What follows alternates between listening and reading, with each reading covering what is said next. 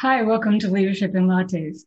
I'm Trisha Ryan, and I'm here virtually with my co-hosts Danielle Lord and Crystal Roberts. We're happy that you joined us today. Today we're talking about leadership and happiness. But before we jump in, Danielle, how was your weekend so far? Weekend so far, really good. It's really nice, relaxing, fun, a little bit of work thrown in. Yeah, all good, all good. Great, cool. Just trying to keep my yard alive and not being eaten by the deer, the doe. We've nicknamed her Daisy. Came home from a little outing yesterday, and she's out there just laying around in the yard. Okay, I feel like we have a new pet. Wow. So besides the deer and the crazy hot weather and two more 100-degree days to look forward to, and I say that very sarcastically, later this week, just trying to keep my yard alive and healthy. I was wondering about your dirt pile. I'm concerned about your dirt pile because my dirt pile hasn't moved much. Yeah, I did get some dirt moved today, but it's been so hot. It's like I can't move dirt up a hill in this heat. So yeah, unfortunately. And the doe, Daisy, as I've named her now, it's short for dastardly. Daisy has not shown any willingness to help with the dirt pile. So oh no. Oh, that's so funny. My car is still blocked in the garage. Yeah, it's great. No. Oh no. Well, my weekend, thanks for asking, Trisha, has been a good weekend. Very kind of quiet, and we've been able to get a lot of things done. So around the house, and so I'm feeling like it's been a good weekend of just, checking off things on the to-do list. So that feels good. I always love that. Yeah. How about you, Trisha? How was your weekend? I always love that. My weekend was great. I finally got some of the renovation stuff done, and I can now stay at home and not worry about the next knock on the door with, tools in hand. So that's kind of good. But I enjoyed this rain we've had. We've had a little bit of rain this weekend, and my deer have loved it. They were rolling on the grass this morning, so I think it was obviously pretty welcome for them. I'm kind of wishing it had stayed cool and rainy, but that's okay. Mm-hmm. So today is kind of warm right now. It's kind of muggy, isn't it? Yeah, very muggy. I'm drinking a 0-calorie soda. So wherever you are, why don't you grab a cup or a soda, and let's talk about leadership and happiness. So this is an interesting topic, and not one that's really that new, but interestingly enough, nobody ever seems to talk about it, or we don't hear about it until something major has happened, right? So I know, Crystal, you turned us on to an article. Why don't you start us off a little bit while I turn down my grape? Yeah, well, actually, I found a couple of really interesting articles. And I think what you were just saying there, Trisha, about we don't really think about this too much until it kind of jumps in our face. And that's part of, I think, what we have to think about regarding leadership and happiness is that this is something that's important all the time. And sometimes I think we get really mired in the day to day, and we forget about doing things that help us be happy. And so I think today's topic is really important to think about, given, it's important anytime, but we're still in the middle of COVID. And this has been a really long haul for us. And I think if we're not careful, we kind of do slip out of that happiness. And so thinking about how we as leaders can help lift up our employees and can lift up our teams, which lifts up our organizations so that we continue to be high performing. that it's just a really important thing. And I think there's a lot of different pieces of this, and a lot of different people have written about this. And so I think we're going to unpack a few of these things. But as topics have been in the past, I think this is one we could do many, many series on. So I think we'll scratch the surface today and have a good conversation, but knowing that there's a lot more depth out there, and maybe we'll revisit it again, because I think it's a really important topic, especially in these times. Yeah, I would add to that. I was super excited when we talked about this and agreed upon this topic. And my initial thought was, yay, I can't wait to talk about this. And then you start to think about it in the perspective of psychology and mental health and neuroscience and emotional intelligence and the quantum aspects of who we are as individuals. And it's like, oh my gosh. Yeah, it's a big topic. One time visiting this is going to do it for us. So yeah, even how you define happiness, right? There's lots of different definitions about that, around that. Yeah. Well, and it's such a personal thing, right? Yeah. And from the perspective of qualitative research, which is where my research focus has always been, that is associating your interpretation of a word with somebody else's interpretation of a word is where we usually get hung up in the area of qualitative research, because we assume that everyone kind of has the same definition around it, right? And our definitions vary as much as our personalities and our own perspectives. So I think, kind of identifying what that means is even a good starting point. Yeah, and for me also, this came up working with a client a few weeks ago, and they were not expressing it as happiness, but they were expressing it as empathy, that they were struggling with how to continue to have empathy. And I thought, that's really true. This is a really tough time. There's a lot that we're asking our leaders to do right now. And this question about, are you a better leader if you're happy? I thought that was a really interesting question. And there's the research is really clear that if you approach it from a position of happiness, if you come to leadership as a happy person, I guess, you're going to be more effective. The research shows that. So if you're tend to be an unhappy person, you won't be a good leader. And that seems sort of obvious, but I thought, well, it's nice to know that that's backed up by research. Yeah, and there's for sure. When I was reading through it, I was thinking about some of the keywords that keep coming up with people who are happy. Usually there's they live in gratitude in a lot of ways. And so, of course, leaders who live in gratitude generally, I think, get more from the people that work with them. They tend to not be as critical.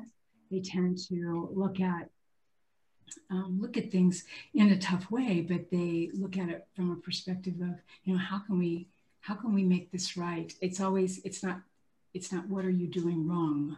And so, to me, it's a twist on words, like you were talking about, Danielle, just different interpretations of things. But I see sometimes leaders who are not happy, and those are the kinds of words that come out. It's like, what are you doing? What did you not do right?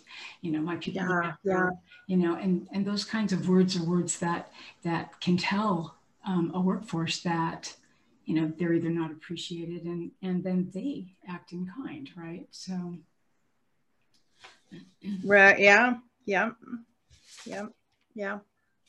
It's, happiness begets happiness, and frustration and anger, shame, guilt, fear, whatever, those beget the same kinds of behaviors, right?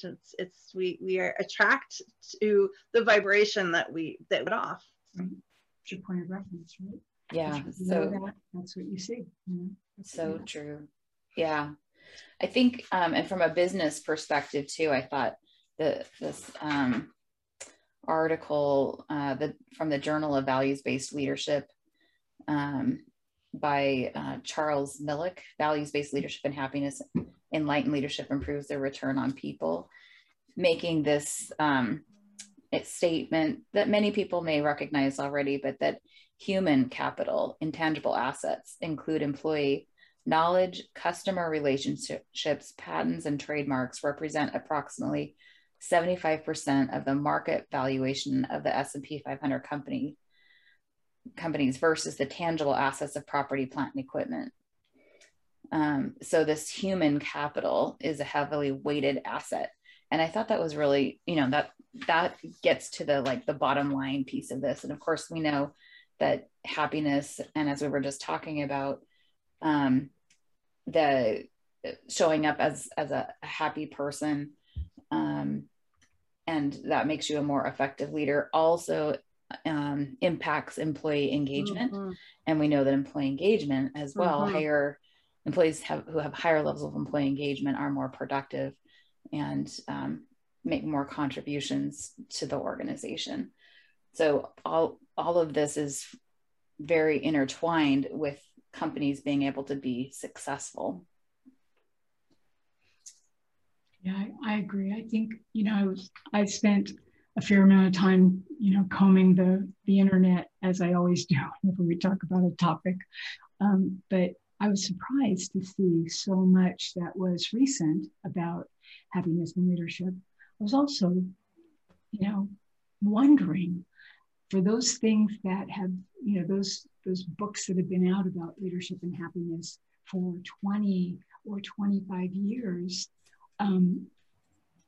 why, if those were the hot topic at the time, why they didn't take traction or get some traction like some of the other things that we've seen bestseller books do, when you're talking about results-based leadership, then everybody gets on board with results-based leadership and they're working on that. When you talk about happiness and leadership, it's almost as if people shy away from that. And I'm not sure if that's true or if it just wasn't a strong enough sell. I don't know. Well, I think as I kind of reflect on that, Trisha. I think there's a lot of different variables that play into that. 20 years ago, I mean, we're still coming into this kind of space of leadership, right? And what it means to be leading versus managing. And that whole, it's not my job to make you happy or keep you happy or make sure you're happy is a very old management paradigm in and of itself.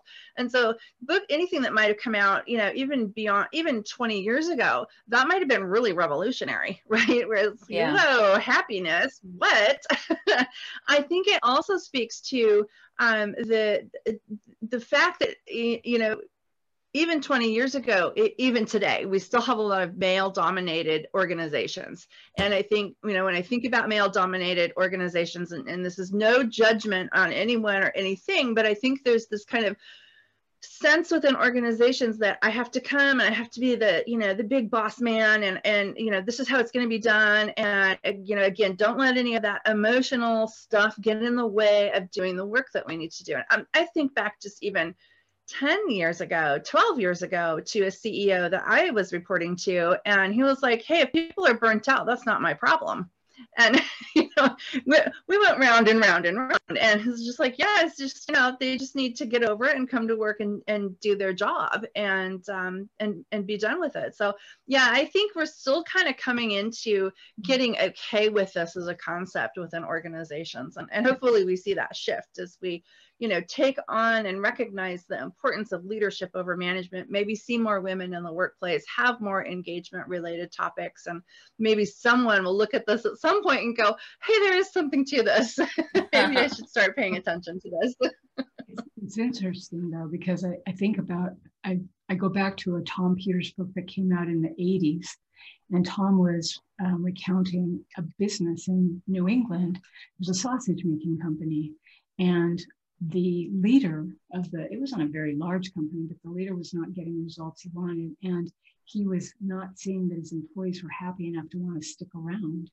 And he really wanted them to like where they worked, because it wasn't like he had a lot of people standing at the door trying to get a job, right? And so he decided to make them all shareholders. And they became shareholders, and they started getting to have some say in making decisions. He became a much happier person because it took a lot of weight off his shoulders. And And that was really the point that Tom Pierce was trying to get to. It wasn't that everybody should go out and make everybody that works for you their shareholders, but that this person was trying to find a way that would make people happy. And he had talked to them, and that was something they wanted, was a little more stock in their work, a little more say. And that was the way he did it. So I think, that's back in the 80s. So, I've seen it every decade that I've been working, there's been something like that. And I don't think it should take a pandemic, but we really have a lot stacked against us right now that's, I think, forcing, in some cases, people to look at how can I be happy? Because right now I'm as miserable as I can be, right? And, if it's not that, it's global warming or some kind of environmental issue. There's just a lot going on. And I think people are just kind of right now trying to figure out what is it that I can hold on to, keep me coming to work, keep me happy in my job, and make the people around me, want to be here too, especially with all this hybrid stuff we're dealing with right now. Yeah, I think you're so right, Trisha. And I love that you brought it into kind of what we're sort of headed into right now with the hybrid.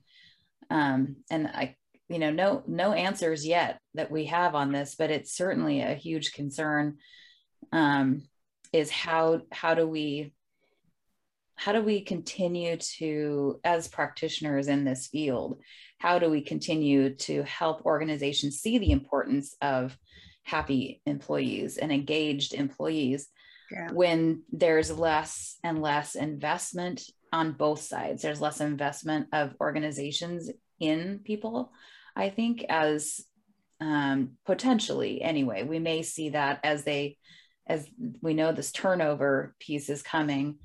And if I'm concerned about losing the connection. How are we keeping those ties strong for companies engaged in employees and employees engaged in companies? We have now companies or new employees, people have been hired in the last 18 months that have never been inside the building, never actually met their team, their bosses. And what are the long-term impacts of that? I think we don't know yet. Yeah. So never connected with any of their team members.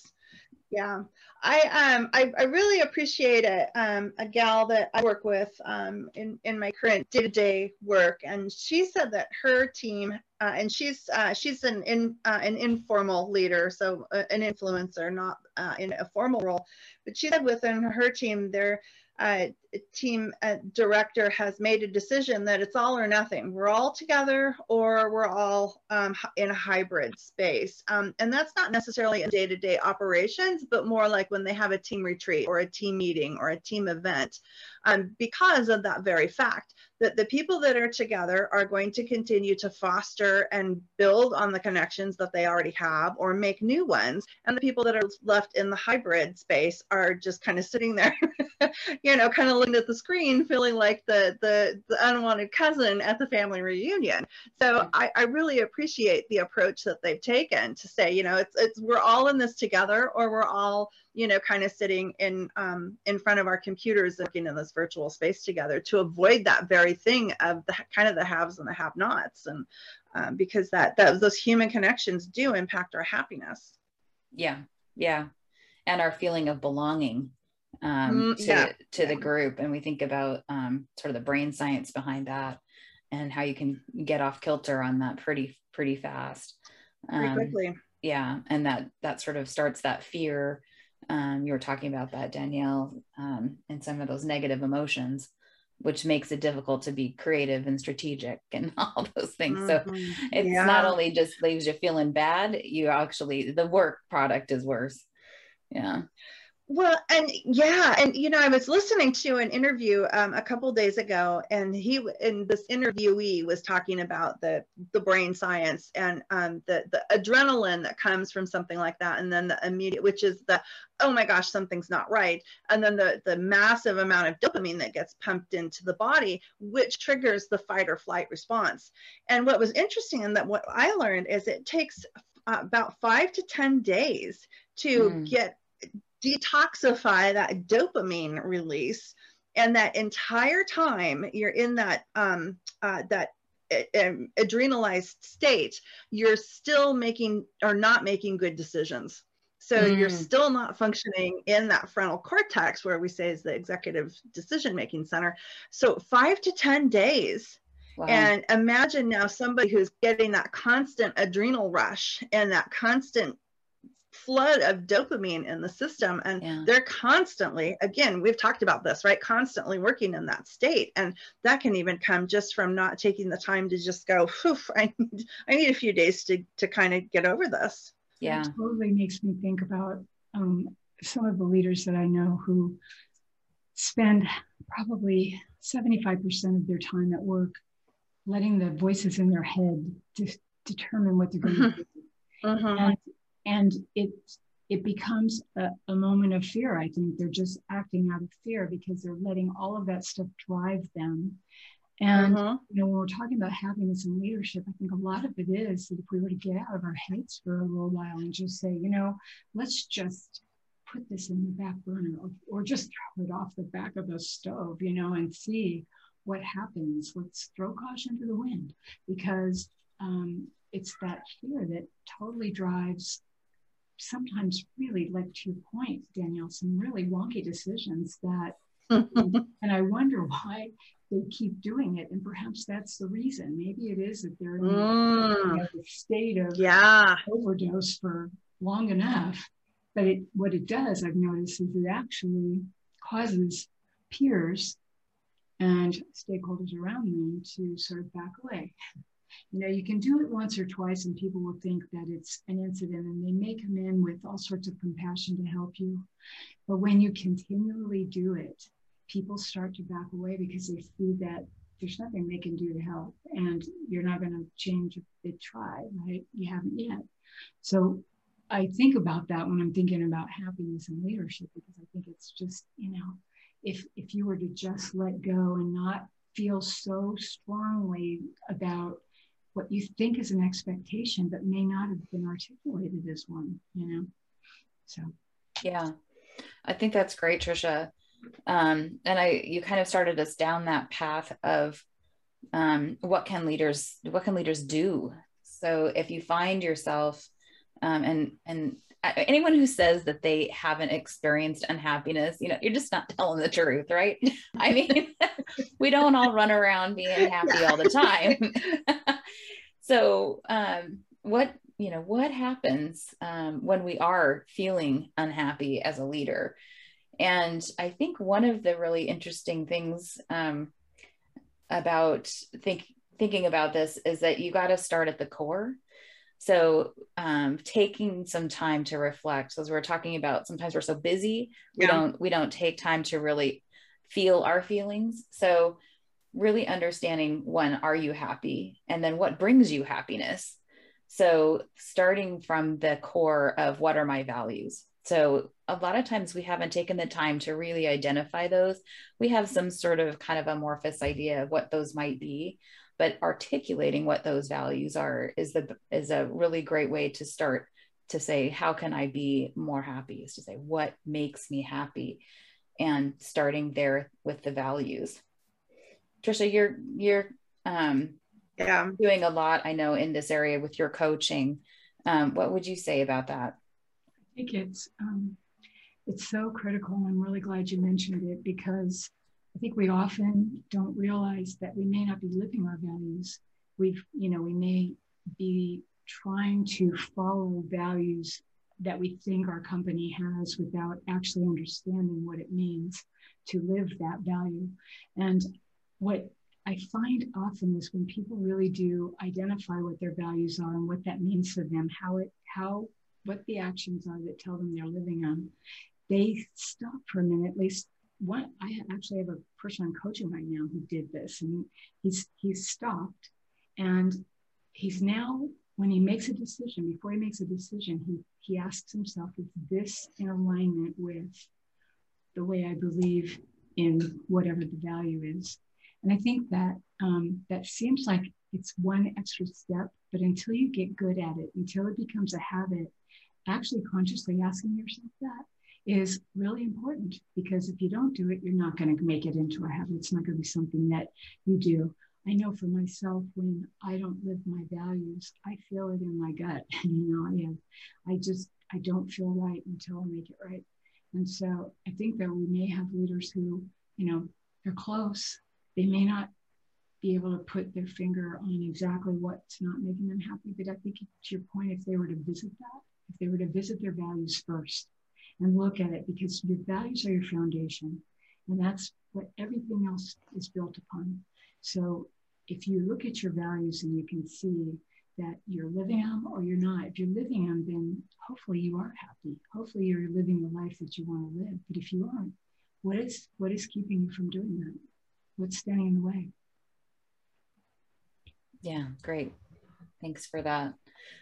One of the articles I was reading was a Forbes article, 2019, by Rajiv Peshwani. And one of the things that one of the points that he made, I thought that was really good. And it's, again, sort of punching the values piece here, is that the question is, do the best leaders put others' interests ahead of their own? And are you happy as a result of that, of putting others' interests ahead of your own? And what he was saying in this article is that actually, no, you're not happy. Most people are not happy. The research shows if you are actually putting others' interests truly ahead of your own.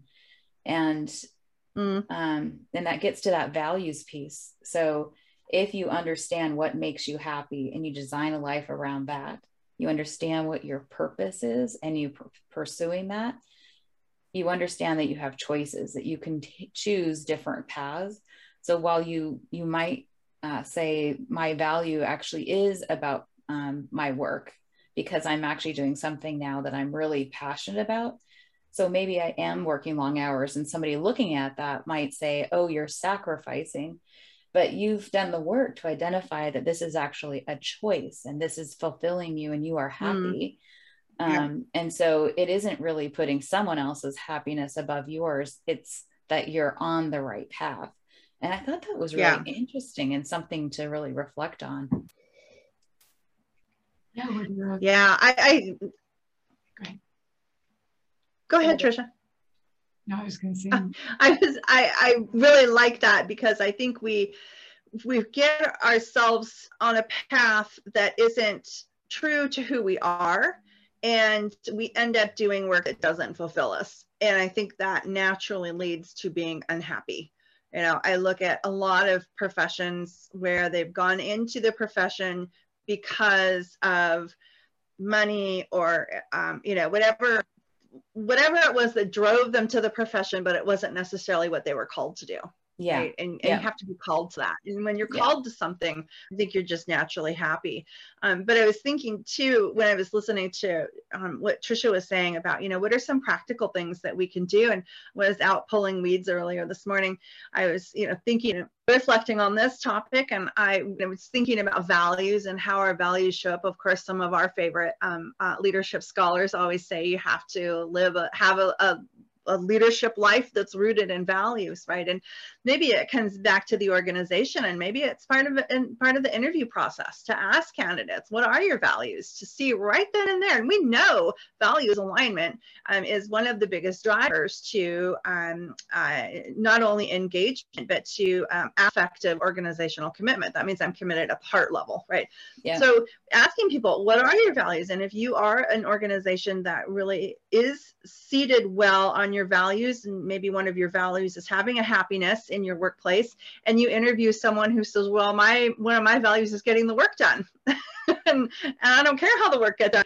Right there, that should be kind of a big red flag that, gosh, maybe this isn't the person that we need within this organization, because their focus is going to be disparate from what it is that we say we want culturally. So maybe, it gets to that level of getting people to identify some of their values right there and then, because they are, to Trisha's point, we see behavior show up when people's values are encroached upon.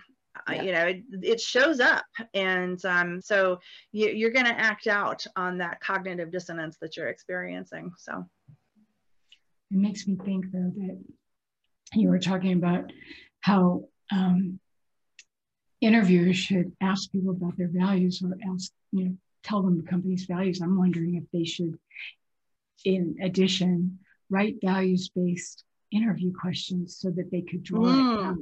Because then you're talking about, you know, we do behavioral-based interviewing questions for most things, and the reality is that a lot of it is a person being able to tell their story. And sometimes that story is real and sometimes it's not. The other thing is, a lot of the things we hire people for are things that we could teach them. And so if we really hire them for their value, or for, you know, their ability to live their values within our walls, then we can teach them what they need to know in terms of their job. You know, then absolutely a solid employee. Absolutely. And Tricia, you and I know, coming from an organization that was very values driven, those values, behavioral based interview questions can indeed be written. So absolutely. Yeah. And then I think going down even maybe one more step of depth here is thinking about, again, that it comes from within, that it's not extrinsic, that the extrinsic rewards only go so far. So just as you were saying, Danielle, about the, if it's money or power or anything like that, that's not going to sustain over time, as well as what's in the present. Like it's a mindset, right? It's like focusing on what do you have, choosing to take a positive perspective. It's not about, I'll be happy when I make a certain amount of money. I'll be happy when I get that position. I'll be happy when, and it's like, how can I be happy now? What can I do now to be happy? And while I know I'm still striving, I have things I want to accomplish, I want to be happy now. And so what can I do now to have that mindset? That's going to be quite flip-flop for a lot of people, though, because we've got leaders who have been brought up in leadership believing that, you know, you make your people happy, you do, you know, you do the right thing for them, you try to be equitable. I mean, yes, we do want that, but they neglect their own feelings in the process. And so it is a flip-flop, I think, for some of them. It's going to be a tough one. I like how Shawn Achor describes it. Happiness is not the belief that everything is great. Happiness is the belief that change is possible. So it's the hope aspect, the joy that one feels striving for one's potential. I thought that was really great. So it's not saying we won't be happy right now, we should be happy right now, but also it's the hope of possibility, always having, keeping that in the forefront. That's great. So just one other thing I wanted to mention about also, as we sort of look through some of these things about happiness, and as leaders think about what can they do to help themselves be happy and others be happy. And this actually comes from, I thought it was interesting. There's actually a whole course at Harvard on leadership and happiness, and by Arthur Brooks is the professor. And he had it's, you know, you can Google it. He had an interview for his class with the Dalai Lama. And one of the really big takeaways for me from that was that it is about service. So that's part of the happiness piece. So while we can do things to make ourselves happy, part of that is giving it away. Part of it is doing it on behalf of others to lift other people up. And that is what true happiness is. And I thought that was such a great reminder that, and I personally was sort of struggling with this a while back, especially during the pandemic, and we were all isolated. It felt very like I was trying to do my meditation and do my gratitude journal and doing all these things to keep my happiness levels up. And it felt kind of empty. And I think part of that was the fact that it felt like we didn't have as many opportunities to really do these things in service to others, that sort of connection point. And so that was a really good reminder to me, that to make sure that we're reaching out and thinking about how does this, once we sort of take care of our needs so that we can be happy, how are we lifting others up? Yeah. I'm going to turn the takeaway summary and the closing over to someone else because I'm losing my voice. Oh no. Oh no. All right. So Danielle, I'm going to start with you as we think about closing this out. How about from the professor perspective? Yeah, so from my oh gosh, so I was thinking if I were standing up and giving closing comments in front of a class, I would say, you know, for me, it really comes down to the research around emotional intelligence and ethics. And we know that leaders who have high emotional intelligence generally tend to be more successful, whether that's in their role, whether it's in the organization, whether it is about making more money. We know that that's where the success comes from. And that comes in the ability to be able to maintain your own emotions in a particular situation, be it good or bad. It comes down to being able to read the room and make corrections where necessary to get things back on track from that healthy organizational dynamic perspective. And we also know that leaders have the capacity to change the weather, right? Meaning that I can change the mood of the room, and extending even beyond changing the mood of the room. Leaders can, through their behavior and poor emotional or good emotional intelligence, change your neural pathways, meaning that people who follow you will adapt their behavior accordingly, whether that's good or bad, through what they call mirror neurons. And you can't say that fast. Mirror neurons. So that's kind of looking at it from that EQ or emotional intelligence lens. The other piece I would add to that is just that ethics piece, that if you know, if you are, and some people, you know, we talked about the adrenal load, right? The dopamine that comes. Some people get a real charge out of making other people unhappy or miserable or in fear. And so if that's what's driving you, I would say really look in the mirror and ask yourself if being in a leadership position is appropriate or where you want to be, because that's a very unhealthy perspective. But you're also keeping people in that adrenalized state, if you will, for those 5 to 10 days that we talked about. And how is that impacting the organization, the team? How are they taking that back into their family life? And what is that doing to society overall? So emotional intelligence, ethics, I think are 2 things that we haven't spent enough time talking about when it comes to leadership. Yeah, so great. Let's note those down for one of our next future topics. Yeah, no, I totally agree. So well said.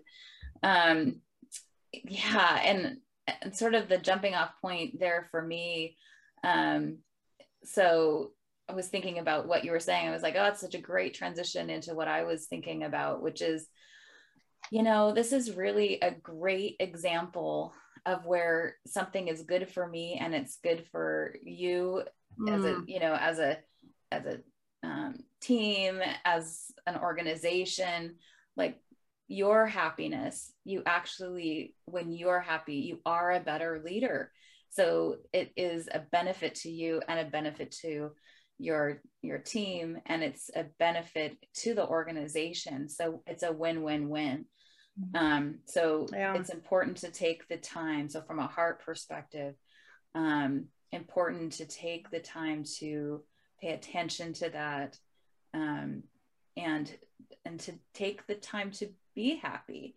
to recognize what, take the time to know what your values are. Listen to when, as Trisha would say, your gut is telling you that you're not living your values, and make a choice rather than a sacrifice. Take a choice for a new path so that you can be happy. And Trisha, I know you would take the impact. And so I kind of wrapped up with that impact, which is the impact is a higher performing organization. So happiness has a direct impact on the success of the organization. So it's that impact to the individual and impact to the organization. As Danielle said, let's even think beyond that. What are we doing to save society? So what is our responsibility to them? So it impacts society, people going home to their families, and to the world, how we see the world and how we solve the problems of the world. So boy, we went from individual to world peace. But you got to have hope, right? You have. We're not overachievers at all. All right, that's what happens, Trisha, when you lose your voice. And I'm so sorry you lost your voice. So I will do our quick formal. I'd add to that. I'd add to that impact the physical elements of what when you walk into that doom and gloom, it's like, oh, I pull up to the parking lot. It's like, oh, I just want to crawl back in my back seat and curl up in a ball and puke before I get out of the car, because you know what you're walking into. And so even just that physical impact and what that does to the human spirit through that physical aspect of it. Yeah. Well, and also when you were talking about all of the hormones that are going on when you're in that negative situation, and you have the cortisol too. So you're having a negative physical impact on the body too. So those are long-term bad impacts on the body. So great. So in closing, I want to remind our audience to send their questions about leadership and leading in these unprecedented times, and we will try and answer them on air in an upcoming podcast. Send questions to leadership and lattes, that's AND, lattes@gmail.com. If you'd like to know more about us or the show, please go to thepinnaclecc.com. That's thepinnaclecc.com. Technical support is through Ari Chance Roberts. Lastly, please subscribe to our podcast. It's free. Just to give a little teaser here, we have a really wonderful guest joining us later this month. So I'm not going to reveal who that is, but we're really excited for her to join us. And she'll be talking about transition and creativity and risk and happiness. So we're excited to have her join us, and that'll be on our next podcast. Please share with other leaders like yourself that you think would benefit from this podcast. Thank you, Danielle and Trisha, for co-hosting with me. And Trisha, I hope you feel better soon. And yes. Yeah. And we look forward to our next podcast. Thanks to our audience for listening. We'll see you next time. Take care.